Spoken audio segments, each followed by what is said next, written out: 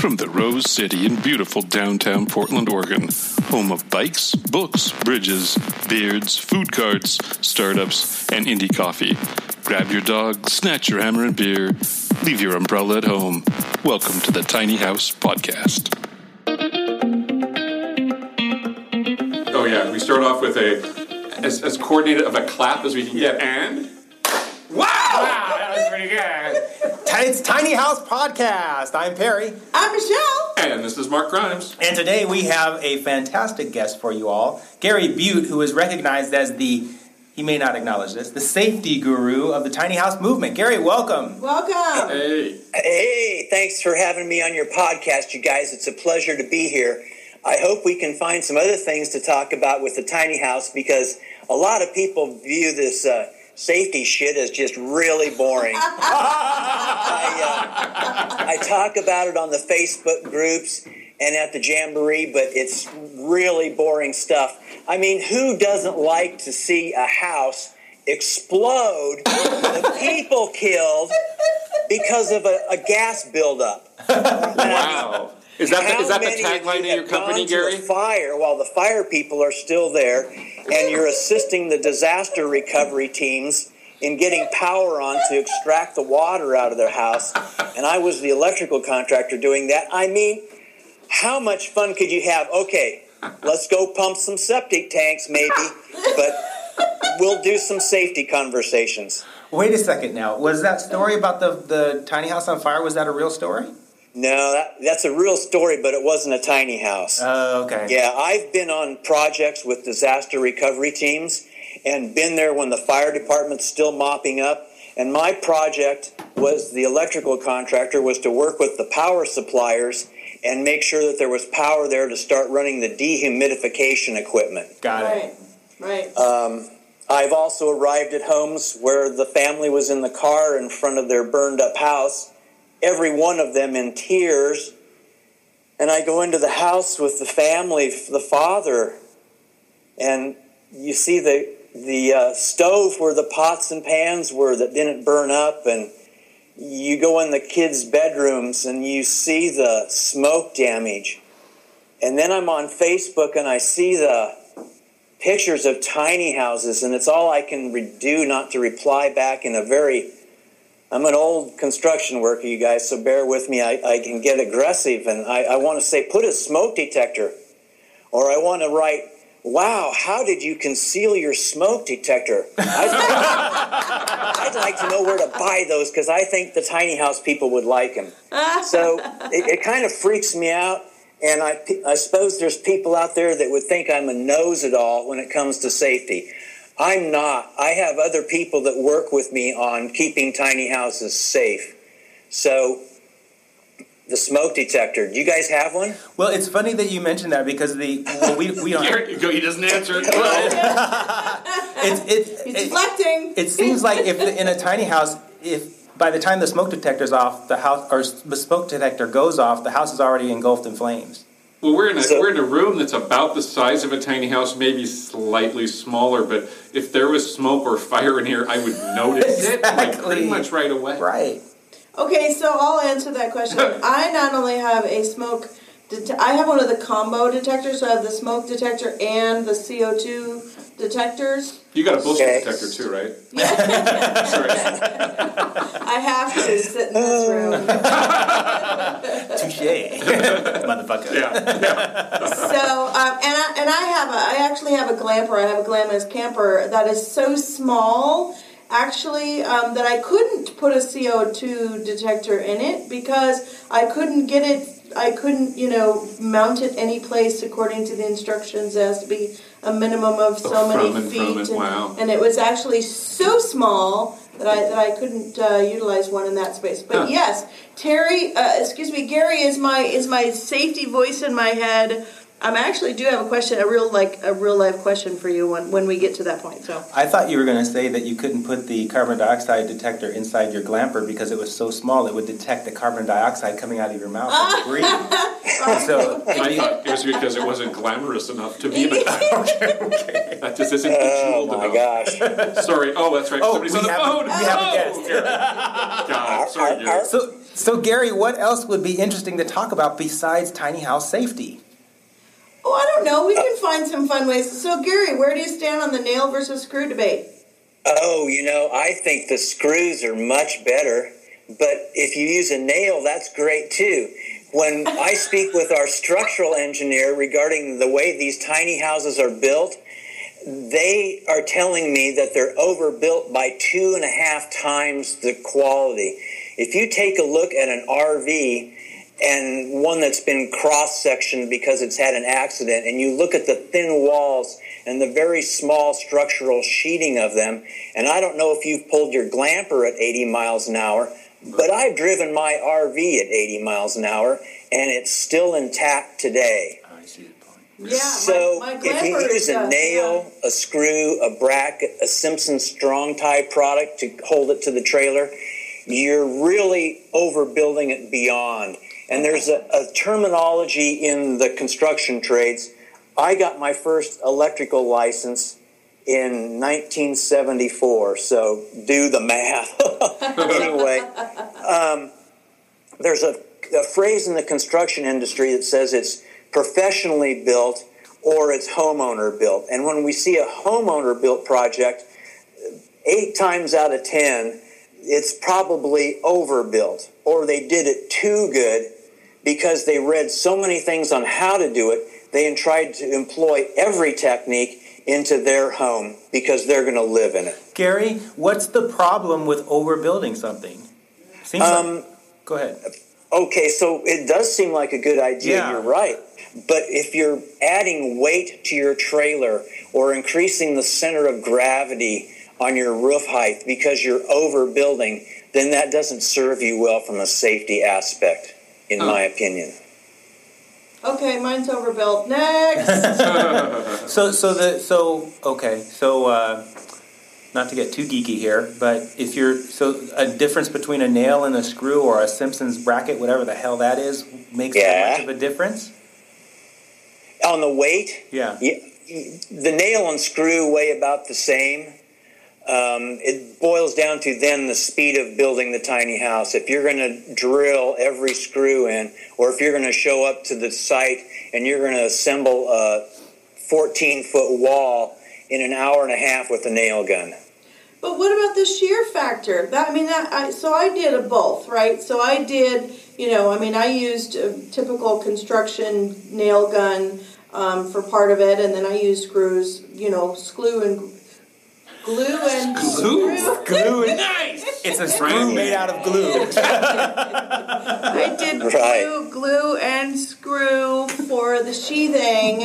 And then I did nail construction. So what about that's really where I think the nail versus screw debate comes apart. Is the shear strength. Of course, the screws don't have that unless you buy, ones that are specifically designed for it. That's correct. Screws and nails all have a different shear strength, and that's where you really have to have an engineer to comment and to recommend that. Any way you stack it, when you take a look at a tiny house on a trailer as a load and you talk to a structural engineer and you have them look at the screw patterns that you're using on your sheeting, the people that are building these right now are using more screws or nails or glue than is necessary. Yeah, that makes sense. So what is the minimum structurally sound number of screws, for example, or is there a screw pattern that you would recommend that people be following, and are they saving money when they do that? I'm not sure they're going to save money, but they might save. They're going to save a little bit of money because if you put less screws in there, you're not adding as much weight. Right. It's steel cost. In my opinion, the way they build the tiny houses with advanced framing, where the studs are 24 inches on center, reduces the weight. It gives you more ability to put insulation in your house for higher R factors, for less thermal transversation. So, That's how I would do it. I don't think the screws or the nails are going to make any difference whatsoever. Got it. So instead of 24 on center, what are people building? 16. So 16. Mine is, again, let me say again, mine's overbuilt. Okay. So mine is 16 on center. Mine was built by a residential framer, a guy that just builds house 16 on center. And I guess you would call it old school framing methodology, not the new framing methodology. So mine's overbuilt too. If you guys had said there's math in this episode, I'd have done some more studying. Exactly. So bear in mind, Michelle, when you say old school and you refer to 16 inches on center, that's really the advanced method. Are you guys still there? Yeah. Oh, good. You're so quiet. You're hinging on my every word. Wow, this is great. Either that or we were sleeping. There you go. That's probably it. Advanced framing, 24 inches on center, has been utilized since the 20s during the Depression. Okay. So for the listeners, I almost said readers, for the listeners who don't know construction methods, Gary, would you please explain what you mean when you say 24 on center? Okay, so when you have a row of studs, which are the vertical pieces of lumber. I thought that was a hot man. A row of them. Oh my God. Well, again, we're in Portland. So okay, keep going. Sorry. Yeah, sorry. Wow. Okay, so once you put these studs, these vertical pieces of lumber that are 2x4s, which are really 1.5 by 3.5, vertically, the layout from where you start at the end going towards the left or right is every 16 inches or every 24 inches. And the reason that's done is because 16 inches is a multiplier of the 24-inch space, which is also the 4x8 sheeting, which is what all plywood comes in. Got it. So if you choose 24 inches or 16 inches on center, the plywood, which is 8 feet or 4 feet in its dimensions, will lay out onto those studs or onto the floor joists that way. Got it. Okay. So thanks for doing that for our listeners. So can we talk about headers for a minute? Because by the way, mine is overbuilt. Did I mention that already? I noticed that even. Yeah. It's over the top. I do have a header story. I won't bore everybody with it. I accidentally, ended up with headers that were too beefy. Can we talk a little bit about window headers and fender headers? I've noticed some people that are building tiny houses with no fender headers. Good idea or disaster in the making? Well, go ahead. That was the question. I got it. Hey, I've seen those too. And I think the way that those houses are going to get through their life is because they have the plywood on the outside, probably with another layer of some other type of sheeting that has some structure to it. Then they've got plywood on the inside. Plywood has a lot more structural quality to it than sheetrock, and that interior plywood, exterior plywood, along with all the nails and screws and glue that they put on there, it will probably make up for the loss of the header. That's interesting. So are we then assuming that their loft doesn't extend over the fender? Are we assuming that there's no additional vertical strength required except for that of the roof and the wall?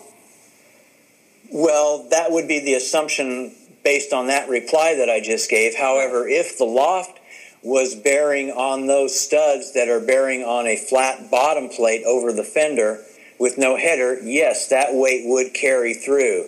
Okay. That's why it's important if you're building with advanced or the 24 inches on center method, that you have your ceiling rafters, those they're not called studs anymore, sorry guys, but those roof rafters need to bear on top of the studs going down to the bottom plate so that the load carries through. Whereas on the 16 inches on center, traditionally they put a double 2x4 on the top, so you have a double top plate. And then you don't have to be as critical as where your rafters are positioned on that top plate. Right. Yeah. I did both. But I also have a trailer that is I have a triple axle, so I'm not too worried about the additional weight that I created. I'm a little worried, but I'm not too worried. So, but yeah, I added some pretty beefy headers.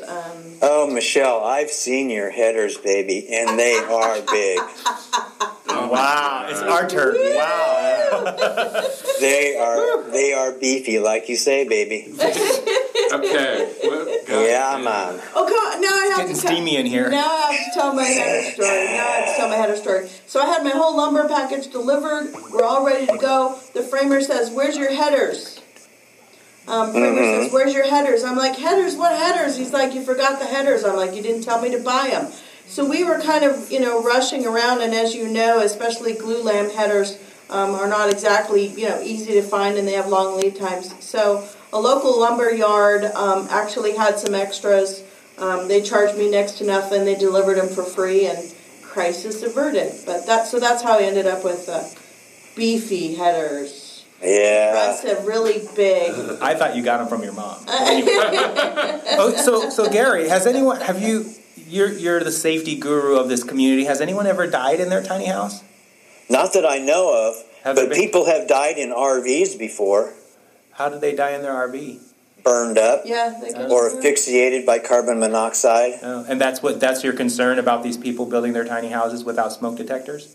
Yes, sir. They build them so airtight because they're trying to be so environmentally conscious, because they're minimalists, which I am proud to be one of those people. But they're creating possibly stale air inside there. So I also recommend people have a propane gas detector, and that be mounted down near the floor, 2 inches above the floor. Propane gas is heavier than air, so it settles to the floor. So if you were to accidentally leave a burner on your stove, or you bumped into it while you were cleaning it, and propane gas came out, it's going to flow off the top of the range top, down the face of the cabinets, and hit the floor. And once it does that, it's going to start building up in layers and thicknesses of gas. And if the detector's down there, it's going to sound an alarm, number one. Number two, it could send an electrical signal out to your propane tanks, and there'd be an electrical valve out there that would shut the propane off outside of your tiny house. And number three, there could be another trigger that it would send a message to your cell phone or smart device. Boy, we are providing a public service today. Yes, actually, that was exactly the question I was going to ask, is whether or not there is a battery-powered version of that propane tank shut-off valve, right? Yeah, absolutely. And that is on the safety spreadsheet that I think I sent to you guys. If not, it's on my website. So how much are these devices that sneak around and smell the propane? With the electrical solenoid valve, it's $259. And then you need to buy a 12-volt battery and a charger for that, which I highly recommend anyway for your 12-volt DC lighting inside your house. But $259, that's 10% of my build budget. It's a super tiny house. Yeah. Oh, I know. I mean, maybe you're not going to have any propane devices in your house, so you wouldn't need that. If your best friend died because he was consumed or asphyxiated in propane gas or exploded, would that be worth $259? Absolutely. So there's the trade-off. Okay, So just sign this paperwork here today. Exactly. So without the sensor, by the time your nose reads that there's propane leaking, your house is pretty much filled. Oh my gosh. I mean, you won't sense it with your nose for an undetermined amount of time because your nose is at 5 feet above the floor. Yeah. The propane gas is just building. And it doesn't stink like regular There gas? is some odor to it. Iggy. I've actually done this, you guys. This is another reason. I was in my motorhome. There was probably 6 to 10 of us in there. We were all sitting around. I was leaning up against the gas range. Oh. Because people were sitting there, and somehow or another I moved or somebody else did it, and the cooktop came on. Wow. And eventually the detector sounded. Huh. But we didn't smell it. Wow, crazy. So I feel a lot better about hiring a pro then who's coming out next week to install my propane heater and make sure that my propane stove test fires correctly. So the installation fee in this particular instance is a good investment? I think so. Another good investment is to put a pressure gauge on your gas pipe and fill it full of air and let it sit there at 60 psi. Pounds per square inch. Thank you. And let it sit there for 24 to 48 hours, or do it the homeowner method and let it sit there for 2 weeks and leave that pressure on that gas line to verify that you don't have a leak. Right. Yeah, I did that. I had my propane lines professionally installed, and that's exactly what they did. But I was a little nervous, though, because after that period of time, it said 0. So if you pump air into a closed system, and then you pump it to 60 psi, and then after 2 weeks, if it reads 0, doesn't that mean that there's a leak in the line? Yes, Michelle, you're correct. That's exactly what it is. When the pressure's put in there initially, what you need to do is take a spray bottle and put some detergent in it so that when you spray it on a pipe fitting, if there's a leak, it will form soap bubbles. Mm-hmm. So and you don't recommend the stuff that they sell at the big box stores that does that? Is there any advantage to that product versus a homemade soap solution? It will reduce the amount of money in your wallet. If that's an advantage to you, then we've won. Safety's becoming fun. There is no advantage, Michelle. I don't mean to spoof on that, but there's every professional plumber out there or mechanical contractor is just using soap and water, unless they've been sold that by a distributor that says this is better than soap and water because this, and this. All the fittings need to be accessible too. That propane pipe is installed underneath the frame of your trailer, and when it comes through the floor, there's no fittings, so that every fitting you can spray the soapy water or the product you buy at the big box stores on there to check for leaks. Yep, that's correct. Absolutely. Yeah. So when I was reading your website, preparing for this interview, my initial thought was, there's a lot of people out here building their tiny houses, and they may not know about this stuff. And it sounds like that this is pretty actually serious business that we're talking about, this safety stuff. Well, yeah, especially when you get to that propane gas. And again, I spend a lot of time on Facebook between designs, and I see people who are professional builders whose names you would recognize that I have seen. This has been several years ago, they've corrected it, that had propane tanks that didn't have vents in their projects. Wow. So in other words, if the propane tank were to leak where you screw it on and off like your barbecue, and you've got it sealed inside a container, that gas is going to build up in there. Wow. The ANSI code specifies the number of square inches of ventilation at the very extreme bottom of the enclosure and how many square inches at the top to allow outside air that is non-combustible to flow through that enclosure to go down to the ground, so it hits the earth and it dissipates over 1/100th of an inch thickness over the ground. Well, you know your shit, don't you? It seems like this is why so many local governments don't have anything written around tiny houses. Yeah. And that, again, there's so many people building them because they're neat that don't have any idea about safety issues regarding this. And I assume weight is also a safety issue. And it seems like anybody we've talked to, they have no idea of the weight of their home. So it's just a total finger crossed that if they do need to tow it somewhere, it's just going to collapse or fall over or anything like that. Well, what we do when I suppose everybody knows I own a business because you said I have a website. We have an actual spreadsheet that calculates every screw and nail based on historical data. We know how much a piece of wire weighs, a 2x4, a piece of plywood, the roofing. And we put that all into a spreadsheet because before the construction starts is when you want to know if your trailer is going to hold the load. Right, yeah. Right. Not after it's built like we see on Facebook. Well, today I'm changing the axles and wheels on my trailer. That's because really it's too heavy? Yeah. Yeah. So Tell me how much fun that would be laying underneath your trailer that you can't lift up except just a few feet off the ground, if that, and changing your axles. Yeah. So how many clients do you have, Gary? They come and go. They come in here and we design their house and then they move on. And then there's ones that send us their information about their projects as they're going, as you see on our projects tab on the page. I started this business with Alec Leafsky, who built his tiny house in Iowa and then moved it out to California. And that's the website Tiny-Project. And Alec and B.A. and Jay Schaefer are all really big tiny house advocates, and that's the first house I designed. And I was fortunate enough to meet Alec and Michelle at the Tiny House Jamboree last August. It was like meeting friends that you hadn't seen in so long, but you were already such good friends. When I walked up to the bar and there was Michelle sitting at the bar.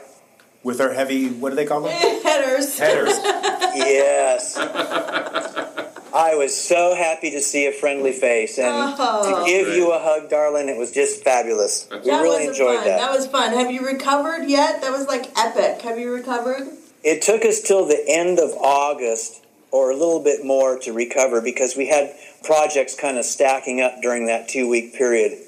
And then we've recovered and we've moved on to other things. So, yeah. Awesome. Fun times. So getting back to the weight issue and the weight calculation, again, on mine, so you wouldn't advise the build and pray method that I have adopted? You know, there's 2 ways to learn safety, and that's either after the accident or before the accident. There's 2 ways to build. You can plan ahead and make sure that when you're installing something else that isn't in the way, or that the trailer will turn behind the truck you're towing it. You haven't built too much on the tongue of the trailer, or it's not balanced.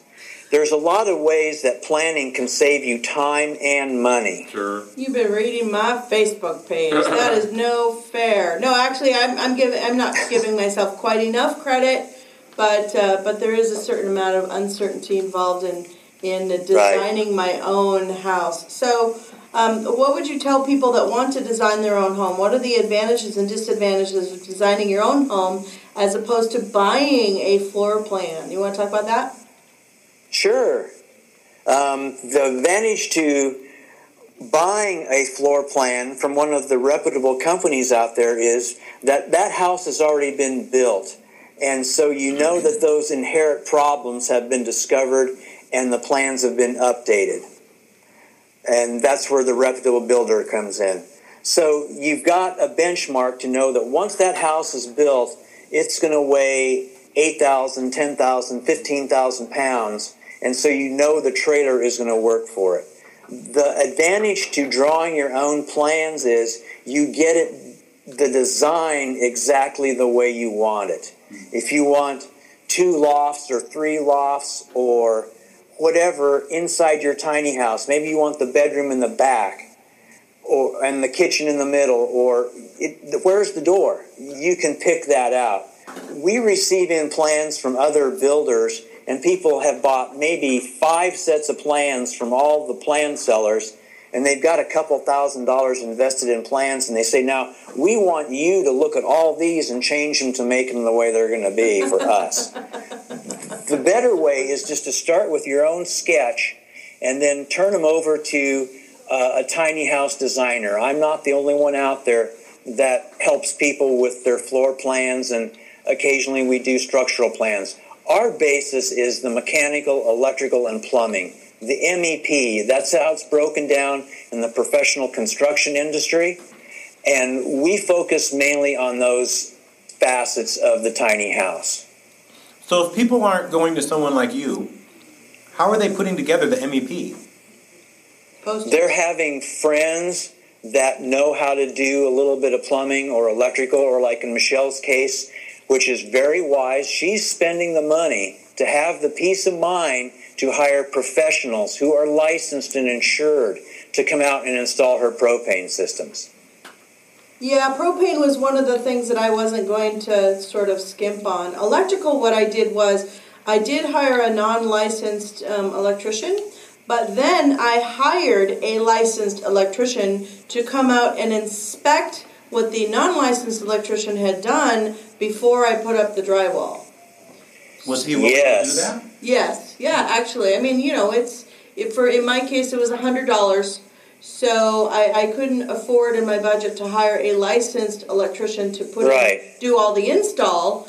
So I designed the system, and I had the licensed electrician look at the system, right? Look at the overall, the intelligence of the system, and he kind of gave me the thumbs up. But I did have it inspected by a licensed guy. So when it came to the important stuff, the framing, the electrical, and the propane, I hired either a licensed electrician, a licensed contractor, or I hired someone to come back out and inspect it. So here's a quick question for you, Michelle. Tell me this: is your chassis of your trailer frame grounded to your electrical system? Yes. Okay, great. Why is that important? That's a RVIA standard, an ANSI standard, and a National Electric Code standard that the trailer frame steel be grounded by a wire from the ground terminal in the main electrical box down to the trailer chassis. Why? And you should, to eliminate stray voltages. If for some reason that trailer chassis would become energized, sitting on rubber tires, sure, it would probably drain down through the steel jacks that are touching the earth, but what if those jacks are sitting on wood blocks? There's a lot of what-ifs that the National Electric Code, based on hundreds of engineers, have written this code, and it's really not for a homeowner or either for an electrical contractor to say, well, I don't think we need this. So how would a trailer frame get energized? An extension cord that had frayed, maybe some of the wiring inside of the house. The chances are maybe 1 in a million. Do you want to see your son touching your steel trailer hitch and shaking violently while he's being electrocuted? Could be interesting. Was he a bad boy? I know. Get your video cameras ready, folks. Yeah. No, I'm just asking these questions because they occur to me as something that I wouldn't ordinarily think about when trying to build a tiny house. I would imagine the emotional satisfaction I'm getting from planning it and designing it, and the joy that I'm getting from interacting with people like Michelle and seeing her headers. Oh my God, looking at them right now. Not really. Yeah. And going to meetups and getting and going on Facebook and seeing other people's designs and things. And in the small amount of time I've looked at tiny houses, I have not once run across anything that we're talking about right now. Yeah, we had many people come to the Jamboree, including Steve from Tumbleweed, and said, "Where have you guys been? We don't see you out there. How come we didn't know you guys existed?" And other companies. So it's just our website is boring because it talks about doing things correctly, and part of the tiny house movement is because you can build it any way you want. Yeah. That's what's drawn me to the tiny house movement, because it's not permitted. I've spent my lifetime taking out hundreds, if not thousands, of electrical permits and meeting thousands of times with electrical inspections on the job, and had thousands of dollars taken out of my wallet by inspectors that said, "Oh, I think today you're going to have to install this service a little bit differently than what you used to be doing." And you just can't believe that one phrase cost you $5,000. Wow. So I like the flexibility. The earth ships and the rammed earth houses are also great interest to us down the road once we have a community to build one in. Wow. So you made reference to RVIA RVIA standards. I know what they are, and I know there's a lot of differences between the residential building codes and the RVIA standards. I took note of those. I had met with a tiny house builder when I was entertaining the idea of having one built for me, and we talked about the RVIA standards and some of the egress issues. And so most of those, if not all, I hope, I've taken into account for my build. For the education, again, of our listeners, can you talk a little bit about the differences and talk about the RVIA standards and why they're lovely and why people also hate them? The standards, I think, why they're lovely, and let's clarify the word standards, which means those are suggested building methods. However, they're mandatory building methods for a tiny house or an RV builder to have the RVIA sticker on their house. The codes are not flexible. It's up to the authority having jurisdiction on how those are going to be enforced. They will be enforced, or your house won't receive a certificate of occupancy, or your commercial property. Right. I think building to the RVIA code and their suggested building methods is a really good way to go. Can you meet those in every instance? Possibly not. When you look at the International Building Code or any residential building codes, they talk about minimum room sizes and exactly how stairways will be built, and that when you come out of the house there will be a certain landing of a certain size, no more than this many inches below the threshold, or even with the threshold. Those aren't flexible. Those are carved in stone, and you will not receive that inspection. So the flexibility of using the RVI guidelines really lets you build your tiny house the way you want it. Like, for instance, can you talk about the egress issues? I think if I had my girlfriend up in my loft and my wife came home, I'd want a way to get her out of there. There we go. So, I think it's important to have a method to get out of your loft. They make some really nice rope ladder assemblies that mount on the inside of the house between a 16-inch stud bay right underneath the window. You open up the door, open up the window, you throw the ladder out, and you climb down to safety on this rope. That's ladder. One of the things that fascinates me the most. Out of all of the things we've talked about, that's one of the things that fascinates me the most, is the lack of not only ventilation or window or light or air in the loft, but that their window is large enough to escape out of. Well, yeah, That's a lot of the windows in these me. tiny house lofts, you can't get out. Right. Oh, stop. Those windows are cute. Someone put a lot of work into those stained glass pieces, and damn it, they're going to stay there. We don't need fresh air. What's wrong with you guys? Is this how you're going to treat me? Okay. Go ahead. Yeah, so what's the craziest thing that you've ever seen? I know you're in the group, the Facebook group Tiny House People. I see you there, and of course you and I have corresponded pretty often. But what's the craziest thing you've seen, and did you actually approach them either privately or publicly and say, And what happened? what the hell are you doing? Like, what are you thinking? What's the craziest thing you've actually addressed with someone? And how did they respond? It varies how they respond. One of the things that in the professional world that I learned from the architects and interior designers is that we praise in public and we criticize in private. So I have sent those emails to professional builders, and after I've either personally seen their fire hazards or life safety hazards, and I've confronted them, most of the time their understanding of the situation that they created as far as a life safety issue. Others defended their position, whereas they said if their propane tank wasn't inside, they said, I never have put a propane tank inside one of my houses. But inside means a lot of things. If it's in a sealed up enclosure on the tongue of your trailer, it's still inside. So they were kind of defensive.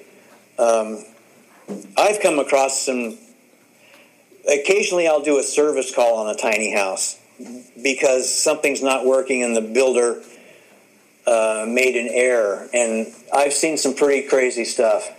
I'm not going to say the particular items I've seen because some people would know what they were. Well, hang on a second. That's where that's where the juice is. So you can't say anything about the details without giving away names or locations or. Well, it's people that have probably made a big deal about a thing that was just massively messed up. Is that? I mean, I'm guessing.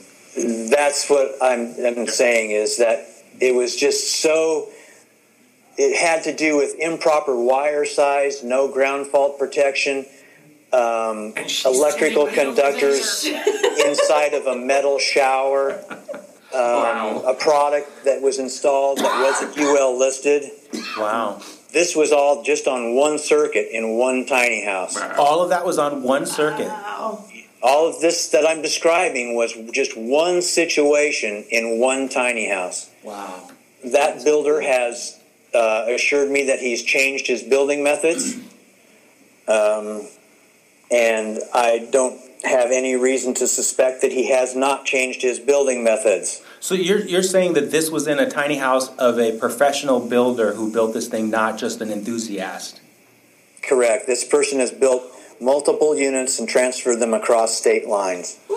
Wow. Gary, do you think Crazy. eventually the way that there's the RV standards, and obviously a tiny house is different in the way that they're being built, do you think eventually there will be those standards too? It's a possibility. There are groups in the nation that are working towards I think it's the National Tiny House Association. I don't follow that as much as I do. I have associates that are connected to that as state representatives, and I keep up to speed on that to some degree. I think when we use the word professional tiny house builder, I think we're using that phrase loosely because there is no certification for the builders. Right. I really think there should be a certification for the builders if this movement continues, because we haven't had the major accident on the highway yet. Yes, we've seen pictures of tiny houses on the side of the road with their axles failing because of the weight, but nothing's been flung off or caused a death, to the best of my knowledge, on the highways. And once you get the National Traffic Highway Safety Administration involved, which oversees how trailers are built, then we could see a rearrangement on how these throws are assembled by non-professionals. How do you? What's your explanation for why we haven't seen something like that? Because they're so overbuilt. They're anchored to the trailer twice as much as they need to be.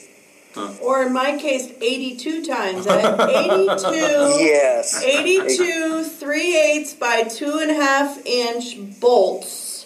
Wow. Attaching the subfloor to the trailer. Wow. It was a crazy 2.5 days of drilling. It was kind of crazy. No, mine is really admittedly. So one last question for you here, Gary. So what is the one piece of advice you have for someone out there planning their tiny house build? If they could only pick one thing that they absolutely have to do, what would it be? If you really don't know what you're doing and you see any doubt in your friends or even a professional giving you advice, consult another professional or seek professional advice if it was one of your friends. Really great. And then for the people who won't go to the show notes and look at the rich stuff that we'll have there, why don't you give your website and maybe a telephone number people can call you at? My website is tinyhousesystems.biz, and my email address, send us a contact, go to the contact us, fill out that little form, just put your name and write what you want to tell me and your email address, and I'll send you a message back. My email address is gary@tinyhousesystems.biz. Great. Perfect. Awesome. And I'll be happy to talk with somebody after they send me their phone number. All right, cool. Awesome. Well, thank you so much for being a great guest and really making this kind of technical stuff and even the math interesting. Yeah. That was awesome. Yeah. Well, it's been a real pleasure talking with you folks, too. And like my mama said, you're just stupid, Forrest. Don't let anyone tell you any different. Very important. Thank you. Thanks, Gary. See ya. Hey, good talking with you guys. Enjoy the rest of your podcast. Thank you for listening to Tiny House Podcast. To find us online, go to tinyhousepodcast.com, where you will also find our show notes, if we remember to put them there. Our logo was designed by the amazing Carolyn Main. Our website is hosted by the gang at Sitecast. Our theme music is by Oma Studio. please go to iTunes and give us a 5-star rating, or whatever, you tiny house loving bastard. Tiny House Podcast is proudly made in Portland, Oregon.